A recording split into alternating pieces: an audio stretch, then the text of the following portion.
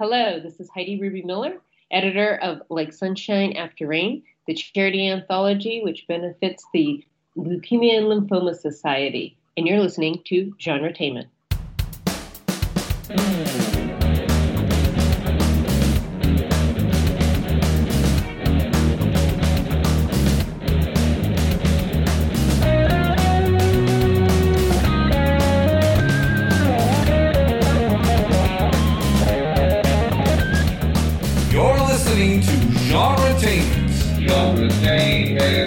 And here are your hosts, Marks and Julie. Howdy, everyone. This is Julie. And I reckon this is Marks. On today's episode, You never can do that well. I think that was spot on. On today's episode, we're chatting with two very special guests, authors and professors Heidi Ruby Miller and Jason Jack Miller.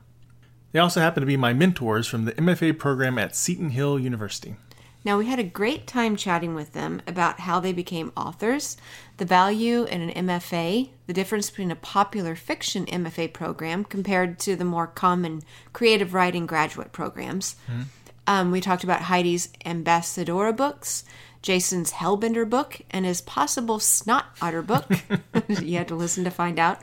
Chatted a little bit about Appalachian culture, on writing about other cultures, writing in someone else's fictional setting, the charity anthology and online event coming up this July 24th and 25th, 2021, plus tips on co-writing and staying productive. Yes, an edutainment-packed episode. That is a lot. That was a lot of fun to record. And please do consider attending the Like Sunshine After Rain online event or buy a copy of the anthology. We have links in the show notes. Proud to have a short story in it and help support such an important cause. Yes, and speaking of the cause, the proceeds do benefit the Leukemia and Lymphoma Society, which is a great cause to support. Now, I do also want to mention that in this interview and the previous interview with Crystal Frazier, I do have to apologize. I was very, very sick. We did some back-to-back recording episodes, and I was completely out of it for poor Crystal and overcompensated with far too much caffeine and medication for this one. So if I sound a little off on this and the previous episodes, I do apologize. I'm back to normal. Well, normal for me. So with apologies to Heidi and Jason for this, let's get started on our interview. Hi, welcome to the show, Heidi and Jason. Hi, nice to, I guess, see you, sort of. Here are you. Hear us, you know. Yes. Virtual meet cute. Yes. I finally learned what meet cute meant, so I finally learned that word. I'm so happy to know what you said. Yes. So before we get into, your various projects, why don't you give us your origin story for becoming authors? I thought you were going to say origin story of becoming a couple because some that of those too words we can't use on your show. But, well, that's our late night show. Yeah. Which just is funny, but we'll save that for another time. But as for us becoming authors, we actually started out as travel writers, and we collaborated on a camping guide for Avalon Travel Publishing, which is part of Perseus Group. And that was a wonderful experience because we already enjoyed the outdoors. We already did so much hiking. Jason had been a whitewater raft guide for 7 years. So it just kind of came naturally. And that's how we also got our first agent. It was at Penn Writers Conference. And we were able to get into Authors Guild and all of these other organizations that were very cool and extremely helpful. Then in the middle of that is when we actually decided to go to Seton Hill for fiction writing to get our master's. We had both been teaching high school, in fact. And before that, we actually started writing fiction in Florida. And in probably 1998, we had gotten married, and we were either going to do grad school for Yucatec and Maya archaeology, or we were going to go work for the mouse at Walt Disney World, and that's what we ended up doing. And I'd gotten a little bit homesick, and I started to kind of want to write down some of the things that I was missing. And Heidi had a romance novel she was working on. So when we eventually did come home, we started writing content for these up-and-coming websites, which was kind of cool because this was the early days of the internet, which I guess, like 2000, 2001, and these websites, it was that first boom. So they would pay us in camping gear, backpacking gear, roof racks. We had thousands and thousands of dollars worth of camping equipment. So when the camping guide actually came, that was a perfect fit. And that is what eventually kind of led us towards Seton Hill, thinking that could be a way to further our fiction, which is what we really love to do.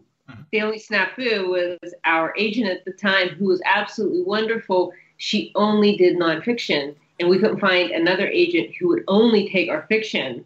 So we were kind of like at a bit of an impasse. Especially when Heidi got a phone call from the agent.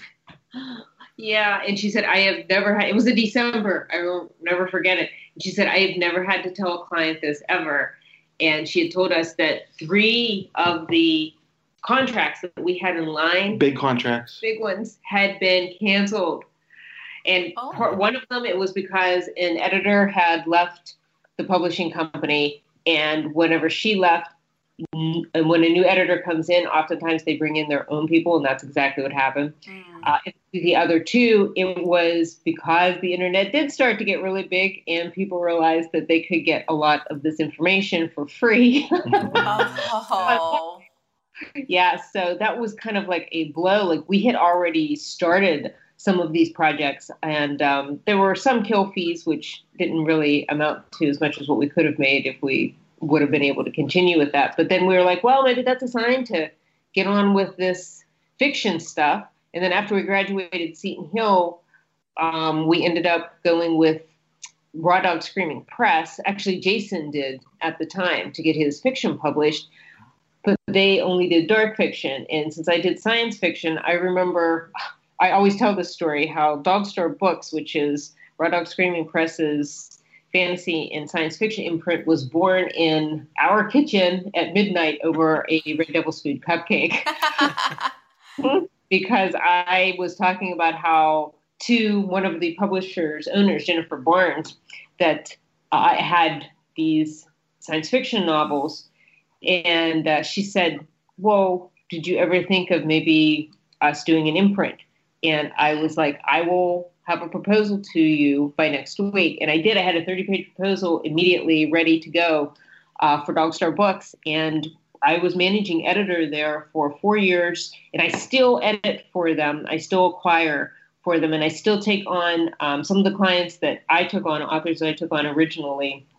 When they do follow-up novels or sequels, I still edit them and still take care of all of that. So that all came about, and we were getting ready to figure out what the next stage was. Before all that, we actually tried our hand at self-publishing. We had got out of Seton Hill, and we pursued traditional publishing, just like we kind of had been planning on doing.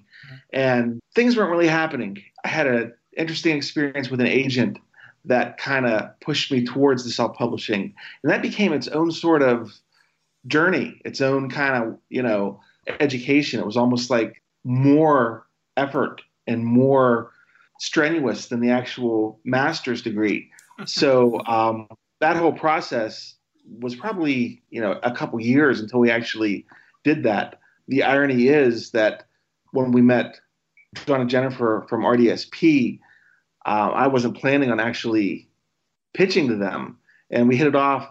We got along so well that it felt really natural. But that was kind of part of the story at the time, was how I was a hybrid author that moved from self-published to traditionally published. So between all these little things, there's been a wide variety of projects we've been involved with, both independently and together. But because we're a couple, it's always together, more or less. Mm-hmm. So, as a matter of fact, when we met John and Jen, it was at Frostburg University's Writers' Conference. It was because Many Genres, One Craft, the textbook that I had edited with Mike Arnzen, that was based on the Seton Hill program, had come out, and we were going down to promote that. And Mike Arnzen had already been published with Raw Dog Screaming Press, and that's how we ended up meeting John and Jen. And it was kind of just like everything fit together really well. Jason talked about our journey. We went from Big Five publishing, then down to self-publishing, then to small press, and now we're still a bit of a hybrid of everything. And I don't know where our new projects are going to fit in yet, the ones that we're actually collaborating on now.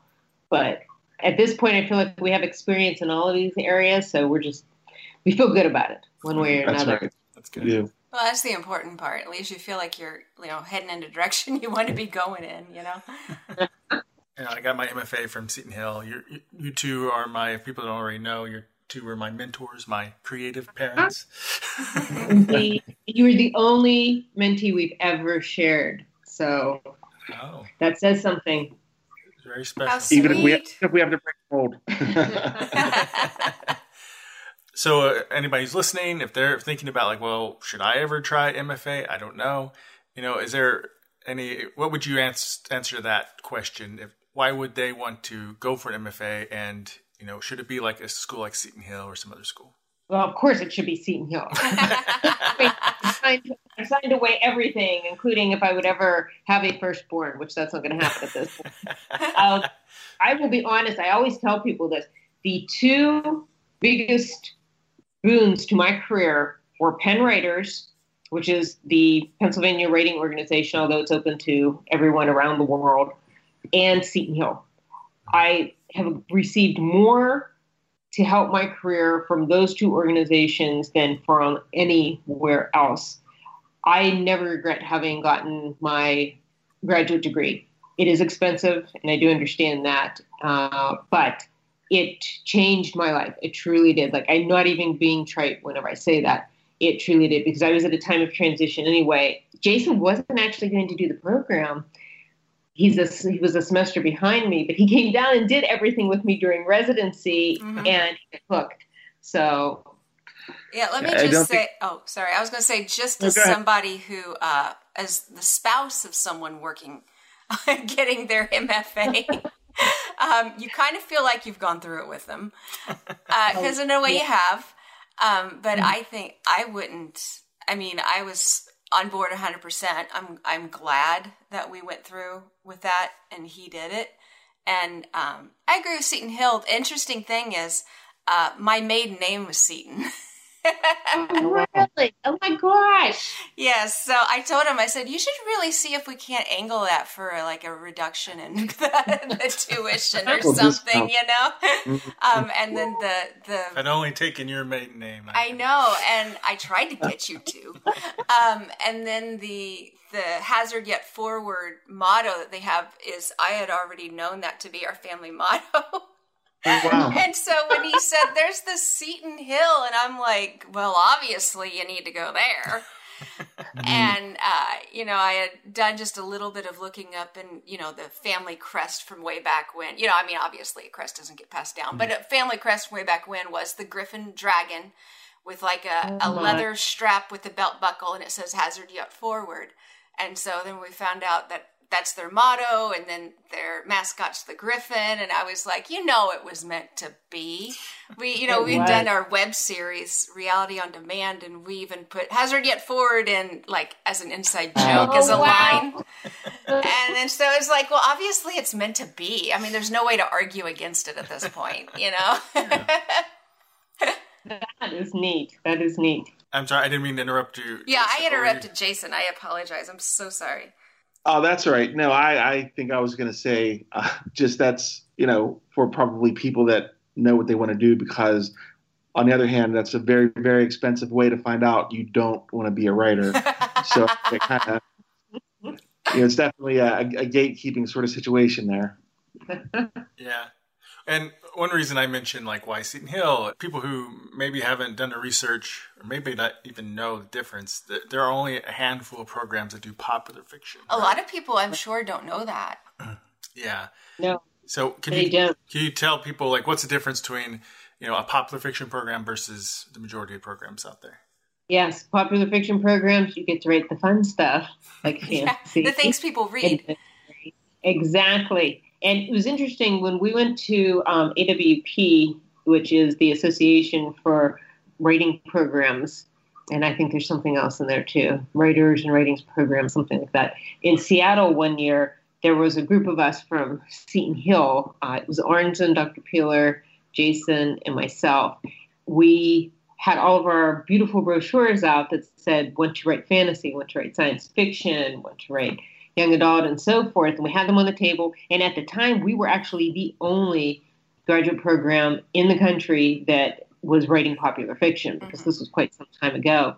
I remember when we would have people coming over, they would inadvertently touch the brochure of whatever genre they were most interested in. So then we would, of course, say, oh, do you like fantasy? And they'd be like, oh, I do. How did you know? But it was great because we had so many people at our table, and then we started getting some of the other schools coming over that were, I don't know if they were jealous or what, but Probably. They would ask us things like, well, where's your journal? And we would say things like, well, we do not have a journal. And they were like, aha. And it was like, well, because our writers prefer to get paid for their work. So we had this beautiful brag sheet that I had put together with Ellen Wanich, who is at Seton Hill's Adult Studies program. She might even be with Graduate Studies now. And we had put together a giant list of all of the best-selling authors, all of the authors that had works made into other media, movies, TV, and so forth, and all of the award winners. And it was single-spaced, 2 pages, front and back. It was just absolutely incredible. And I remember that one of the other schools had come over and picked up that paper and was looking at it, and then just literally tossed it back on the table in disgust and left. And that's because look at the people that are associated with Seton Hill. And that list has only probably quadrupled in size since then. It is just absolutely incredible.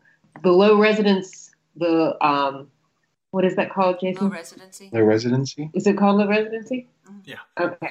The low residency part, I have pandemic brain, by the way. I understand. I've been finding myself not able to find the words that I normally can just spit out, what have you. So that's sometimes I seem confused. Don't worry, I had to consume chocolate just for a boost before we did the interview. So.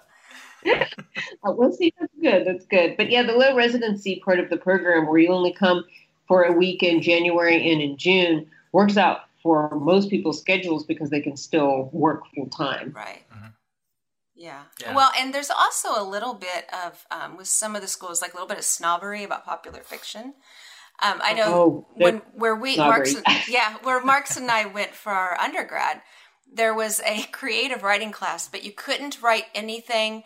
No horror, no science fiction, no fantasy, nothing that takes place in the past, nothing that takes place in the future, and nothing that hasn't happened to you personally. But that was creative writing. Wow. And even there, at that, where their creative writing was basically, they did poetry and like creative nonfiction about memoir kind of stuff. It was basically all they wanted. And even then, like I was in the journalism. I was working on my journalism degree at the time. And they just, they turned their nose at like, well, we don't write so that other people will read it. We have a higher calling, and they're just like, they literally would just have this disgust, and of course they're always in like the black turtlenecks and the berets and, walking around campus in groups. And it's just, we're like, well, we write in journalism, we crank stuff out, but we're getting out information. Also a cornerstone of democracy, but I'm not going to throw that in your face.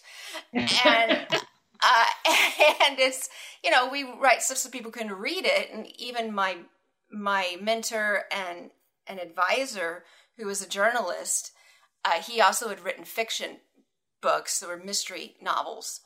And again, it's popular fiction, and they're just like, oh, journalism and popular fiction. It's like, yeah, how horrible, people read his stuff,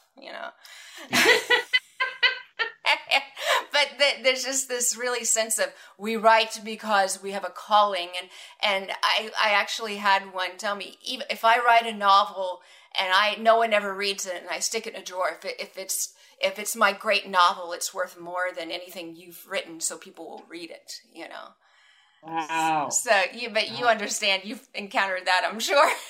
Oh, yes. Yep. Many times over. You just kind of like politely smile and nod your head and think, well, this person must need to hear that from themselves. It's like, we don't, because we actually make a living doing what we want to do. Exactly. Let's start with you, Heidi. You debuted with your Ambassadora series. Ambassadora? Ambassadora. Hopefully I pronounce it correctly. He does better writing things down than saying it. Pronouncing words. My defense, George R. R. Martin's horrible pronouncing things. He is. God bless his heart. Anyway, no. Why don't you tell our audience more about that series, that sci-fi series? Sure. Ambassador, the first one, Marked by Light, was actually my thesis novel at Seton Hill. And I worked on that with mentors Paul Montellini, who is a horror guy now, but back in the 60s and 70s, he did quite a bit of science fiction. And then Tobias Buckell, who still does quite a bit of science fiction. And I actually worked on it for about 6 years on and off, even after I graduated, because I was moving on to other things, and I wasn't quite where I needed to be with it. And then it just kind of like all started coming into place. Then I wrote, instead of writing the very next one in line, I was like, I need a prequel.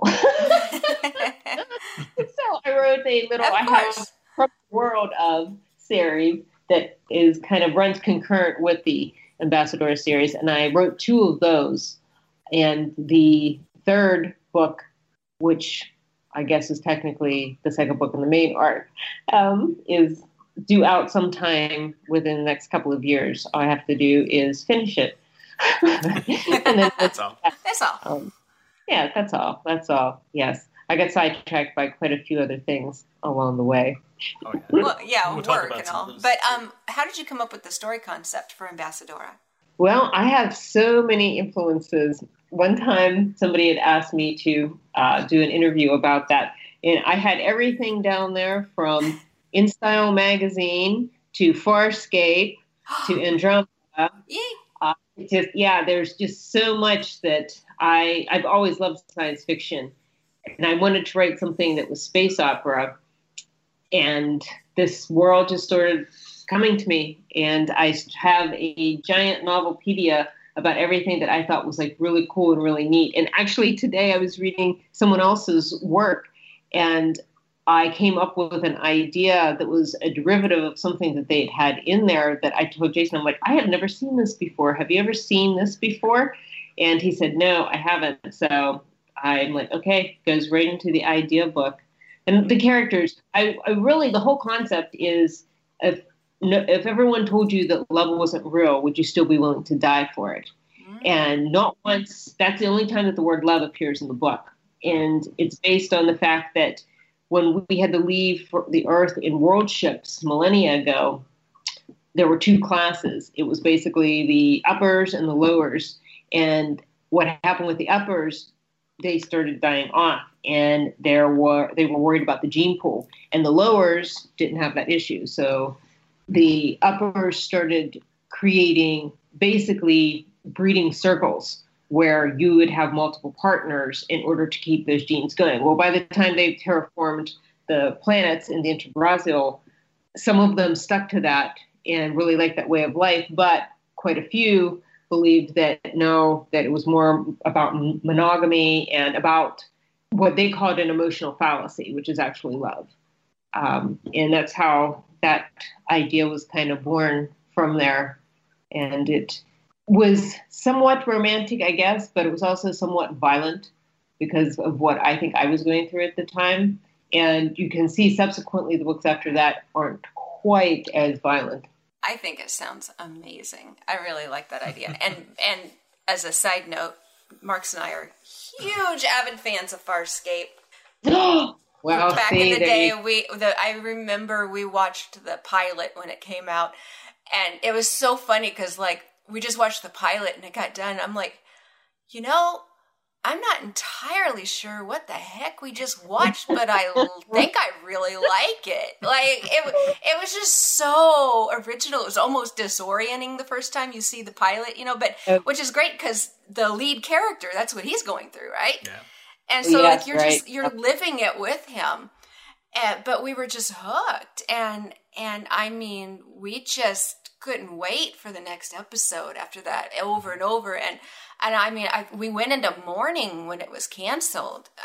Yeah. And it was the great purge of everything good on Sci-Fi, which was like the end of Sci-Fi Channel, basically, when they did that, because it was, Farscape, Invisible Man, and a bunch of others. And ever since then, we haven't actually bothered. They shifted Stargate, and then Stargate, yeah. They managed to do that for a while until Universe was awful. And then, but yeah, I mean, that the great purge that killed Farscape basically killed our love of that channel for the most part. So. Yeah, I may have actually named a character Ben because of Ben Browder. Ben Browder, yes. Cool. So, I was happy when he showed up on Stargate too. I got the book in print, so you can read it. So. Yeah. Okay. That's next in line. I'm able to read again now, so yay! Now let's bounce over Jason. Yes, your book. Okay. Your book, one of your early books. I can't remember if this is your first or second book, but Hellbender. Hellbender. I like saying it like that. Hellbender. Is that how you think of it in your head? Is that how it sounds in your head, Jason? Yeah, it's a curvy word for sure. Well, it won the Arthur J. Rooney Award for Fiction. McLaughlin Scholarship. And a finalist for the Appalachian Writers Association Book of the Year Award. Is that correct? I hope, because I'm reading it. That is correct. Yeah. Congratulations. Well, thank you very much. The Hellbender is a real creature. I've never seen one, but it's also known as the snot otter. Oh, that is so cool. Yeah. Maybe not for a book. Book title is Snot Otter. I don't know. I think I would have gone with Snot Otter. I would have gone Snot Bender. I'd have gone with Snot Otter. I have one left in the series. Maybe that's what I'll call it, Snot Otter. You totally should. Yeah, not sure how people would react to that, but... Well, I think it would go over great. I don't have the guts to take that risk. But, now, you originally, did you write that at Seton Hill? I did write that at Seton Hill. That was my thesis, and it's actually the second book I'd written. It was a learning process. That was the first, we always say about the Seton Hill book, it's probably the most heavily scrutinized thing you're ever going to write. Yeah. I learned a lot. I didn't learn about genre as much as I should have because I never really wrote to a specific genre. But essentially, it's Hatfields and McCoys with witches. And yes. I kind of put everything I loved into it at the time. Just like Abed Nadir from Community, we like liking things. And of course, I like to put those things into the book. But we'd actually, principal sent us down to a retreat, a workshop in Spruce Knob, West Virginia, back in 2003. And one of the weekends was about mountain folklore. And I couldn't believe there was this entire subsection I'd never, ever heard of. And it blew my mind. I kind of got totally immersed in that, which was good because I ended up getting really 3 books out of that one experience. But it was truly, I got a lot of mileage out of it. It's been good to me. So how would you explain the concept of the book to readers? The concept of the book, it is Hatfields and McCoys with witches. It's a family feud. The magic that is involved is kind of subtle, the witchcraft. There's some people down there that believe that you could, curse somebody if you get hold of their hair, or in times of drought, you could get milk from an axe handle. So for writing, the imagery was just really kind of crazy. And I think that one of the things I realized was, I read a lot, but I do read a lot of more mainstream type of things. And trying to figure out how to do the magic was difficult until I started to see historical pictures of these trees that were just 15 feet across at the base. Or one of the first people into the area talked about these mountain laurel thickets that you could get lost in for days and days and days. So just this imagery all lent itself to that. And that was a fun book to write. So I had a really, really great experience with that. And that was the one ultimately that was published first, was Hellbender. So I think it's great because it's such a underutilized. So many people do not understand just the rich history and culture of the Appalachian region. It's just, and my family, on one side of my family, is actually from just the bare outskirts of Appalachia. And the music and the culture and the storytelling, I mean, it's just, it's generation after generation of just such rich storytelling and music. And even the music's very storytelling, So, that Well, must. it's odd that you mentioned that because, it is a patchwork. And that was something that I experienced was, I was born and raised in southwestern Pennsylvania, and I come from coal miners and farmers. Me too. But even that sometimes wasn't enough to open some doors. And I kind of felt like an outsider. And it was weird to be made to feel like an outsider about my own culture. Right. But it was true for me is that I didn't have fiddles and, moonshine stills in my closet. My great grandparents came from Croatia, and they had accordions and slivovitz. So, it was eye-opening for me. And that's one of the things that I kind of learned was that if I was an outsider to that culture, oh yeah, I didn't appropriate it. I just observed it with my own subjectivity. So that ended up becoming the approach that I started to take with the rest of those. That's so interesting. I've actually been to Croatia, Republika Hrvatska. Oh my God! And so, I know it's Dobro. Yeah, I heard a lot of that. Yeah. Although, I was there like in the late '90s, so it was it was more fear of landmines and gunfire, but there was still a little bit of the other there as well. I had a cousin that was in Croatia in 2001, and he was a PSYOP with the army, and he was they passed out the comic books in Serbian and then in Croatian and whatnot. So that's he had similar stories that it wasn't a fun time to be in the Balkans. So yeah, I stayed in the home of a man who was actually the main gun runner for the village. So figured I was okay. I was safe.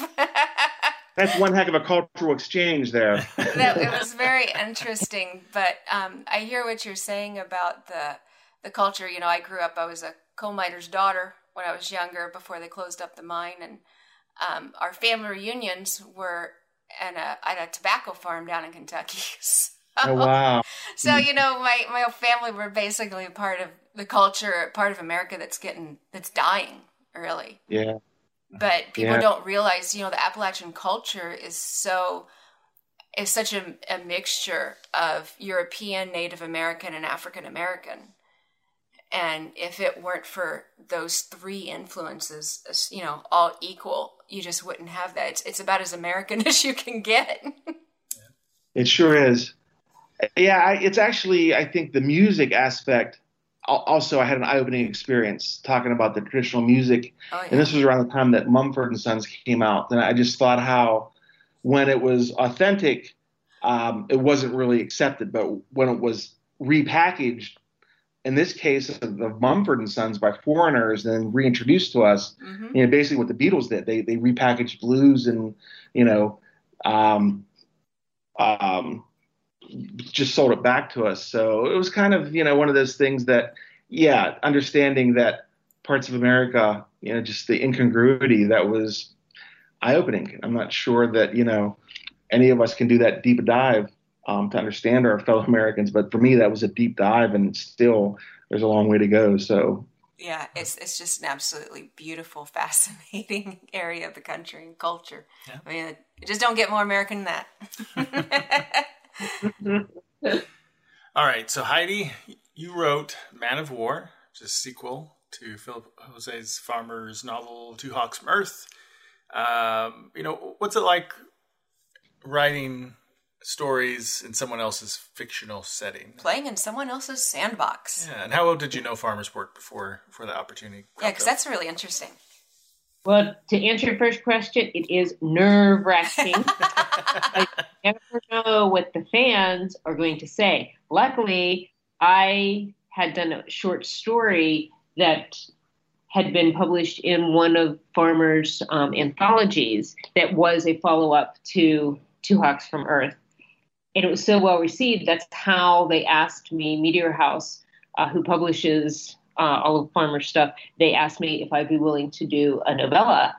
And I said, oh, yeah, absolutely. Well, that involved 3 editors and probably 3 different chapter outlines in order to get what we needed to do. And it was a great experience, though, because I am still really close to the Meteor House people. As a matter of fact, when we went to London for Jason's birthday, oh my gosh, now was that 2019? Who knows? It was somewhere in the past. It was pre-pandemic. That's all we know. Exactly, yes. One of my editors is from the area, and he showed us around London the entire freaking day and took us to all of his favorite spots. And it was just like so wonderful. Wow. So, yeah, it was a great feeling. It was quite a bit of work, and I have been asked actually to do more, which is wonderful. As a matter of fact, one of the things about the ending, they wanted to make sure that I had the ending set up so that there could be more books later on, because what was extremely cool is I was able to create a character that will forever be a part of the Farmerverse, and that was Dakota Cummings. And she was the type of character that I wanted to create. It was Two Hawks' love interest, but it was on a much more equal plane, let's say, for a female character. Because, of course, some of the times whenever you had female characters that were written in Days Gone By, they had their particular roles and so forth, but Dakota didn't. And Two Hawks was he was all about it, and it worked out extremely well. And it was also my way of, for the first time, getting to write something that took place underwater. I've always wanted to do that. So that's why the eponymous Man of War, that's what they called the station that was underwater, because it looked like the jellyfish, the Man of War. So then I got into this jellyfish thing that I was just like really excited about. That is so cool. And that's just such a specific desire. So Aquaman would be great, right? Right, in Aquaman? Yeah, it was an experience I would absolutely do again. And I got to join the International Association of Media Tie-in Writers because of it. And that has been a lot of fun because there's always different opportunities that are coming up there. And so far I've been so busy with this charity anthology that I have not had opportunity this year to take advantage of pitching any of those ideas, but soon. Cool. Did I hear Jason sound like you were saying something? Oh, no, just making an aside earlier, so nothing worth going back to. Ironically, you said something about me not getting a jellyfish tattoo, which I will tell you, the very first story I ever had published was called Mara's Jellyfish, and was about this woman who was afraid to get a tattoo. So she would coerce all of these men into getting tattoos, and then she would collect the tattoos by killing them. Collect them. I know. Like, you can tell that I was surrounded by horror writers at the time. I blame them for what happened with the first Ambassadora book, why it was so dark. So, Jason, do you get nervous if she tries to talk you into getting a tattoo? No, yeah. I think when Miami Ink was on, we went down that path for like 2 weeks, and then that was it for me, so... I'm too cheap. Like, it used to be I was too worried about it being permanent, you know? Like, I wasn't really great at commitment. I gotten better, you know, being married for as long, you know. But, which is a good sign. But, like, I just committing to something permanent when I was younger, and now I could do it, but now I'm just cheap. And I'm like, I'm not spending a couple $100 on something like that. You know how many dresses I could buy? Exactly. So I guess I missed the boat. And for those people who may not be familiar with Two Hawks from Earth, Right. that specific work of his, what's that about? It is great. I'm not going to give you the twist ending to Two Hawks. Please don't. No. Yeah. But it was very cool because Farmer was very an anthropological writer, which, of course, I have one of my undergrad degrees is in anthropology. So I was drawn to so many of the things that he's written. And in Two Hawks from Earth, we have an Iroquois Icelandic American pilot who is going to do bombing runs over Romania. And right in the middle of it flies through basically a hole in space that takes him to an alternate Earth. And then he has all these adventures while he's there, some of them not the greatest. I will say, I did not see the most horrific torture scene ever that came up in that book. I do not put any of that in my book at all. But yes, I was wondering. It was like, wow. Yes, it was really rough. And essentially the premise is that because Two Hawks is Native American, he actually flies into an Earth where the North and South America did not exist. But you have a lot of Native peoples that were in Europe and so forth at the time. So it's like really interesting the way that all of these different, and he doesn't know exactly where he fits in with all of this as well. And the German pilot that was trying to shoot him down actually also flies in. And because they're basically the only people from their Earth that's there, they kind of end up sort of making peace with one another and realizing that it wasn't their war that they were fighting to begin with, that type of thing. And it, of course, ends with him wanting to try to find a portal to go home. But I'm not going to tell you the twist. But then I pick it up later. So I've done something more with it past that point, and that's where we meet Dakota. Interesting. Yeah, that's kind of interesting how they would, because they went from enemies, now they have this shared experience, and it's similar to how after the American Civil War, in the years afterwards, they found that veterans in both the Confederacy and the Union often ended up able to be friends with each other more than anyone else because they understood what they'd gone through. Wow. Right. Yeah. Yeah, I can see that. Yeah. And, Farmer's Work, the one I'm most familiar with is Riverworld. Riverworld. I just can't quite get a good adaptation. It cannot get a good TV or film adaptation to save its life. Yeah. No. The original movie. That's really. What's that? Okay. Oh, no, I was just going to talk about another Farmer book, but go ahead. The original adaptation, is that what you're talking about? Yeah, the original Riverworld. The original one on Sci-Fi Channel I thought was decent. It was actually pretty good. It was supposed to be a backdoor pilot for a series, and then they did another one, which was horrible. So I don't know how they did worse. The one they thought was the improvement was actually not as good as the original that they did. Can't quite nail it. That's a tough book series to nail. It would be. It's hard to do visually. But are we gonna? Which one were you gonna say? I was actually going to talk about Tongues of the Moon, which is a very, very obscure one that I'm not sure many other people have read, but it deals with having a moon station. And of course, Russia and the U.S. are still at war, like all the time. Arthur C. Clarke also did that with 2010. And they were able to launch the weapon from the moon that could actually destroy things that were on Earth and so forth. And there was like this whole, it was fascinating because again, Farmer had, one of the main characters was Navajo, and it was a female, in fact. And he just always, for that time period, was able to put in so many things that, I don't know if some people would feel that now it would be appropriating culture. I'm not sure that he felt that way, though. I think he felt that he was fascinated and learned about all these other cultures and really wanted to let them be their own characters. Mm-hmm. So I that's just another one that I was pretty interested in. Yeah, I think that,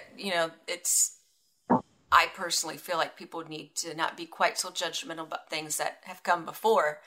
Judging them by how you feel about things in the present is not necessarily the best way, to accuse people of, it's like, well, it was a different time for starters. And then also with the cultural appropriation, sometimes you just can't win for losing. If you're a white writer and you wrote a character who's not white, then you're appropriating. But if you wrote all white characters, then you're racist. So it's kind of hard.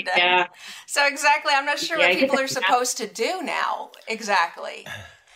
I'm not either. Yeah, I get really nervous about that too because I have a friend who is Navajo, and I tend to use her or like a member of her family in a lot of different situations, and I don't know how that will come across. I already had one agent that was like a little bit nervous about it, and I was like, well, I knew about cultural appropriation clear back whenever I was in grads or in undergrad, right. So like I think that I am being very careful, but then again, it might not come off that way. And I have students ask me those kind of questions all the time. and I don't know what to tell them. I'm like, I don't know. You have to kind of just see how things are going to shake out. And I'm sure that at some point, either an agent or an editor is going to guide you as to what is going to be acceptable right now. But that doesn't mean that after it's already out there that there might not be something, that comes later. So yeah, that's always something I personally am always aware of, and that I feel like most of my students are too. Right. It's a little easier whenever you can write something that does not happen right here, right now, because right. You can kind of do whatever How dare you appropriate Klingon culture? But yeah, exactly. Well, and we had heard this, these people kind of having this argument. It was like online, and they were like, well, I mean, so basically if you're white and straight, like if you only write white straight characters, then you're racist and homophobic. But if you write someone else, you're appropriating. And there were a couple of people responded, well, we just don't need to hear from any more white straight authors. They shouldn't even be writing. And it's like, I'm going to stop you right there. That's not really the answer. Yeah, I think it's a hot button topic. It is. Sorry. I'm genuinely curious about people who have been, writing longer and have more education than me and more experience, because it's something that genuinely stumps me. I know it's tough, and it's like, in my novel, I have some Hispanic characters in there, at least some half. Yeah, but Hispanic. You're covered there. But am I? I'm always nervous about that. Of course, right? Are they necessarily Colombian? And yeah. I mean, that's the thing. It's and I'm just genuinely stumped, and I also want to know because, like, I want to do right. I don't want to feel stifled. Yeah. Most people do.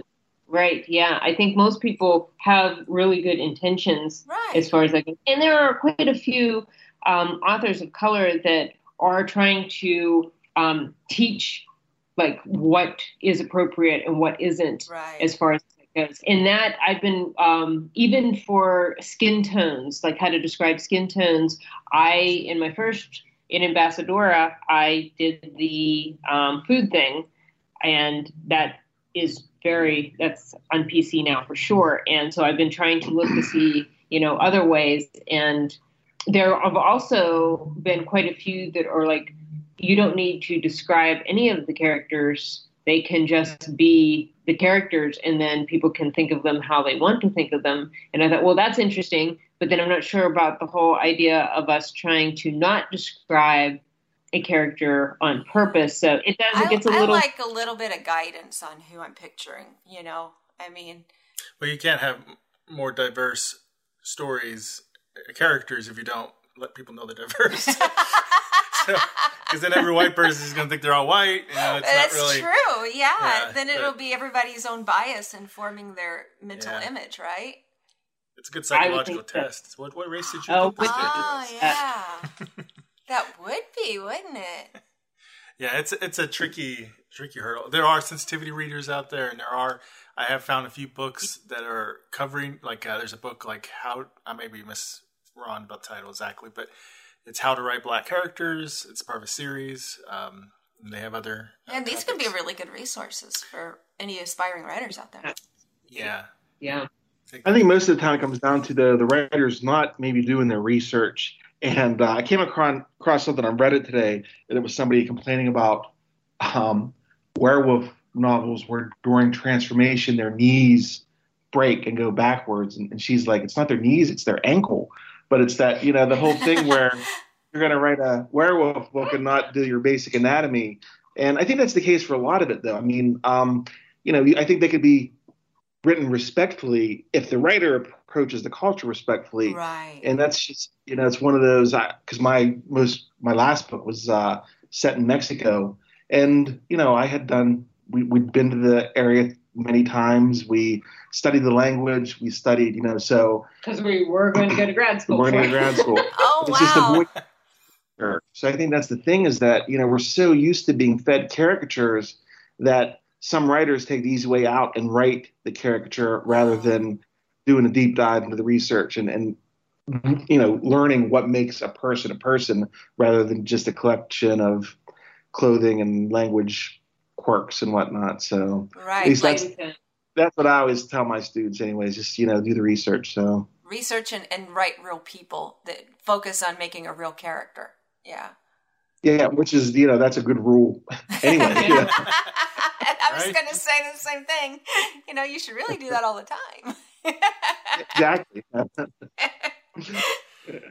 So you did mention a little bit of offhand comment about your anthology, charity anthology coming out. Yes. Can you tell us a little bit more about that? I have a short story in it. Yeah, we're a little bit self-serving here. Please tell everyone We have about mentioned it multiple times on the podcast. Yeah, about this anthology book that has to be fantastic because it's got my husband's short story in it. So we know it's got to be a good quality. Yes, absolutely. Yes, like Sunshine After Rain. And I originally was not going to call it that. But then the cover artist, Bradley Sharp, who is the cover artist that I brought in to do the entire Dog Star Books imprint, that they still do all of the books based on Bradley's designs. When I saw the cover art, I immediately started looking for something that would go with the cover art. And of course, Shakespeare said it best, like Sunshine After Rain. And it was like, yes, that's the name of the anthology. That's what we're going to call it now. And it was definitely a project of love because I am not getting any proceeds from it. My publisher's not getting any proceeds from it. The only person that's getting proceeds is going to be the Leukemia and Lymphoma Society, because I had someone very close to me that right in the middle of the pandemic was diagnosed with stage 4 leukemia. Oh. And my whole world it was already so bizarre and surreal because of the pandemic. And then it just kind of stopped. And in order to keep going and not just spiral into some type of an existential zone, I said, I need to do whatever I can do. And the only thing that I know how to do is write. And I thought, well, I'm going to see if other writers would be willing to send something to me to put in this anthology, because I had already talked to John and Jen at RDSP, and they were like, yes, absolutely, we'll do it. And I was just overwhelmed. Not only that, but they bought the cover for it because Bradley was going to donate it. And they're like, no, that's okay. We're going to have it as just one of our regular covers. And I was overwhelmed by the response. I'm still overwhelmed by the response. 85 authors ended up contributing to this. And it has been no small feat. I've had 3 people helping me copy edit, and I have one that's going to help me go over the last bit before the formatting and so forth. And it's been humbling and joyful and just absolutely wonderful in so many ways. Well, we are only doing limited editions. So I think all the limited edition hardcovers, maybe 2, there might be 2 of those left because they were lettered. So there are 26 of them. And I think 2 of them might be left. Whenever I last spoke to John, we have a Friday meeting all the time. And then there's also 300 limited edition paperbacks that'll be coming out. And then that's it. So once they are gone, they are gone. And there's going to be a 2-day launch, July 24th and 25th. We've been doing some pre-recording sessions. And just as a bit of a teaser, Marks Pyle may have also been involved with voicing one of the characters in a play that one of my writer friends had sent in. And that turned out so much fun. That session was absolutely great. It was wonderful. But we're going to, at the launch, we're going to have a bunch of sponsorship booths. It's an all access con, which is the media arm of Raw Dog Screaming Press. And we're going to have raffles, and we're going to hopefully have somebody from LLS that's going to be able to be there to talk with us. And I just feel like this was something that I needed to do at the time. And it was the only thing that kept me going. That in writing the books that Jason and I have been writing together, working on those, and hiking. That was all our lives. That was it for so long of a period of time. But thanks for asking about that, because it's very dear to my heart, obviously. I'm just thinking about Mark's doing reading and reading for this play. And, he and I have been together over 20 years. If you had known him when we first met, there's no way he would have been able to speak in public and just do those readings. So. And now he's like, yeah, sure. I'll no rehearsals. I'll step in and do a play. No problem. Funny. Yes. And we have to let everyone know it was video as well as audio. So you actually see his face doing it. Oh, you didn't tell me that. My pandemic face. Yes, pandemic hair. Which is now, his hair's grown and mine got shorter. I cut mine and he's grown his. We literally have almost the same length hair. Yeah. Mine used to be down past my waist. I think the pandemic mullet's coming back. Yeah. Bringing the 70s back. Oh, yeah. I was going to say, it's not... I still look like Magnum. Yeah. I like it, though. It's not so much a mullet, I think MacGyver mullet. This is more like Hutch from Starsky and Hutch, but just a little bit longer. Wow. A little curlier, a little longer, a lot darker, but, basically that. So in Anthology, Jason, do you have something in there, or did you contribute some content? Thanks. I submitted part of my speech that I had given at Penn Writers in 2019, and it was a play on Taylor Mawley's What Teachers Make. So kind of a little writing pep talk that I kind of liked. I was proud of that. So there's some haiku, some other things in there. So he got a standing ovation for that speech. Yeah, even from all the editors. Yeah, and I can say that was the last standing ovation ever at a Penn Writers. Well, congratulations. I can't wait to read it. Thank you very much. Awesome. Yeah, it's a good one. It's nice. And I was glad it got to get out to a bigger audience. So. And Heidi, are you just, not just, because I know it's overtaking editing it, but did you contribute any content to it also? Is there a story or anything? I did. Because I had told everyone, as you remember, Marks, that it was only 2 rules, not more than 1,500 words, and had to be upbeat, which I about got strangled for both of those. Everybody was like, ah. But it was wonderful because people started experimenting and they started doing all of these things that they, outside of their comfort zone, outside of their genre, and personal pieces and so forth. So it ended up being wonderful. And I had a story, but I felt after I had it in the main body of the manuscript with everyone else's, I felt that it didn't fit anymore. So I took it out, and I have this cute little poem called Einstein's Friend. It's very short, but I have always enjoyed the poem, and I read it during the Pittsburgh, I can't remember, the Arts Festival, and they had a poetry thing, and a bunch of kids from CMU were there and everything else, and they really loved it. So I was like, okay, I got something here. And I had actually published it in one of our newsletters, our Small Space, Big Life newsletters, but that was the only other place that had been published. So I put that in there. It was just my own little thing. So awesome. So you also mentioned you've been doing some co-writing together. I don't know how much you can talk about that.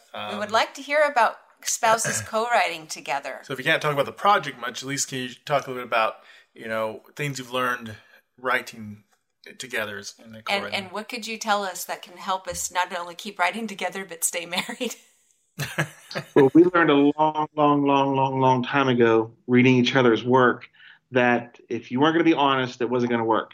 And there were a lot of sad conversations and a lot of anger conversations, but we did eventually decide that, if we weren't going to be honest, it wasn't going to matter. Because our rule was, I will never let you put something out there that you will be embarrassed by. So that's good because you're covering each other's backs, right? Yeah. So we're lucky. I mean, when we hike, we just, or when we're on a drive or when we're on a plane, we just spitball ideas. And I think we have been doing that for at least probably since we went to Europe. I remember on the train and going to Prague talking about those story things, but kind of as jokes sometimes. Like we, 2 years ago, came up with this kind of romance series where the main protagonist, her name was Summer, and she was going to be a Magnum PI type of detective on the East Coast. And each title was going to be like superficially related to summer, like Summer's Eve or Summer's End. And we had characters and we had, so it's always fun to do that. Sometimes those little nuggets become something that we know that we have to jump on. And that's kind of one of the things that we're working on now is a thriller set in the 80s behind the Iron Curtain. So kind of the X-Files meets Fringe. Meets the Goonies, meets, But yeah, it's fun. So that's the thing, is talking about it's fun and coming up with jokes is fun. So it's being together like this. It's an ongoing process where, she can wake up in the middle of the night and say that we need to change this. And I'm like, okay, and then go back to bed. So that's kind of lucky. Yes. We do voice notes while we're hiking, especially. I can just have it on and we can just talk. And then we'll listen to the voice notes together later. And sometimes we'll be like, well, whose stupid idea was that? That was just done. It was like I want to read the summer. Instead of Arrested Development, when he was like, nope, nothing wrong with that. But nope, can't use that. So. I want to read the summer mystery books now. That sounds awesome. Everybody keeps saying that, and we're like, well, maybe we will have to eventually do that. But we're also working on a middle grade series because my brother and his wife had their first and probably only child just 2 years ago. And this was the first baby, because we're all in our 40s. So this was the first baby in the family ever. And I was like, oh my gosh, I need to do something to almost like memorialize this in some way. And again, the only thing I could do was write. It's actually a middle grade series. So technically, yes, exactly. That's what I figured. But yeah, and it's science fiction and it's super humorous, real fun, adventurous. We had a lot of fun. It's the magicians with science instead of magic. Yes, and a lot less gore. Yeah, that sounds great. That's a wonderful idea, and congratulations on the baby in the family. Thank you. Yes. Oh my gosh, he is adorable. That's for sure. And we have 2 books of that written already, and we have the third one outlined. And with Meta, we have basically 1.5 books. That's the adult thriller series. But yeah, right now the industry is just kind of slow. So we're just like, well, we're just going to keep writing on this until we have something big to give to the agent and be like, okay, look, we have all of this. It's be like Pretty Woman. We're like, I have all of this. I like that. And as we talked about, you've been trying to stay busy with the pandemic and everything. I read that you did an online presentation. You both did an online presentation called Staying Creative, Staying Productive for All Access Con. So I was wondering, maybe you just want to share a tip to the audience on how they can stay productive during this crazy year. And when things get back to normal, too. And whatever that's going to be. Yeah. Yes, exactly. No, only during pandemics. Yeah. How can they? It's very niche.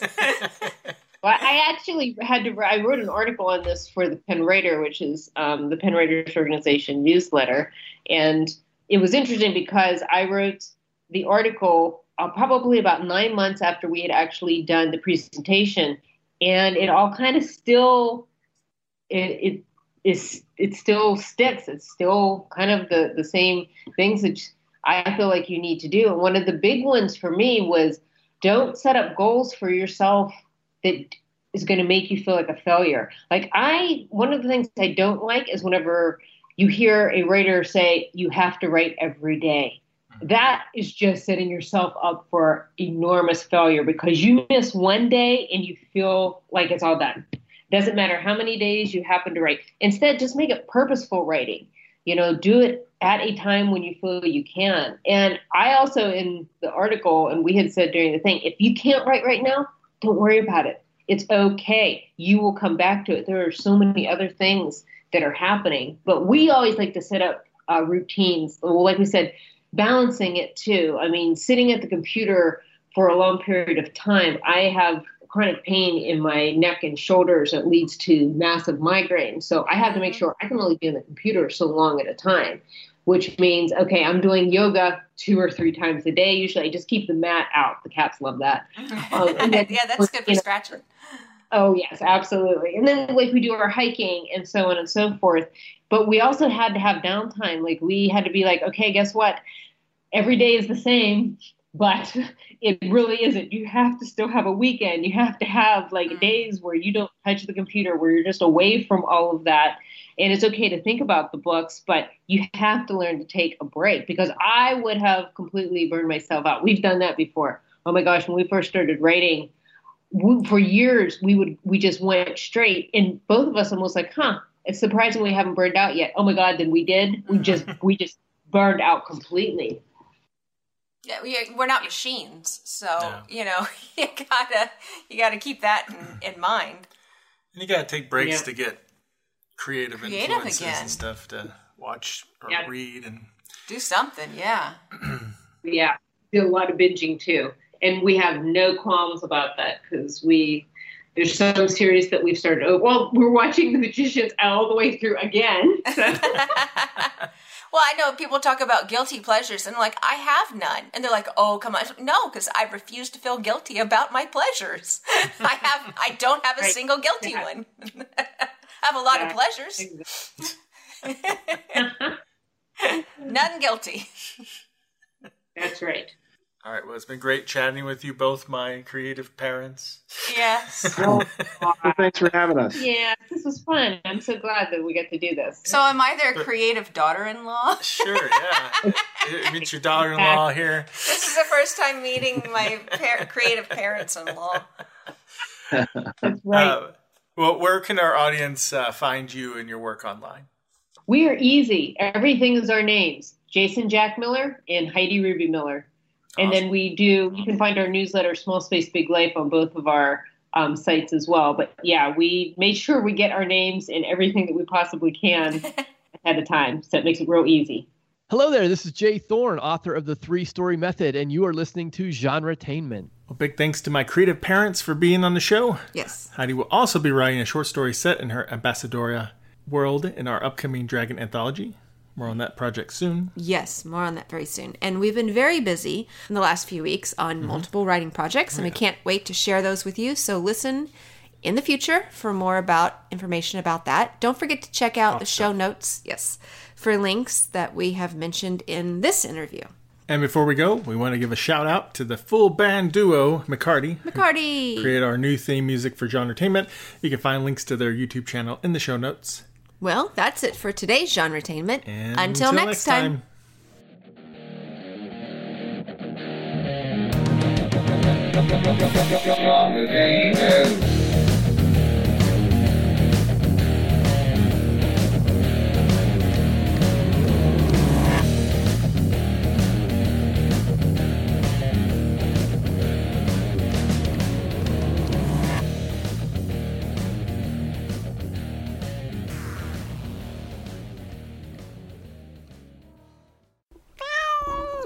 Bad monkey.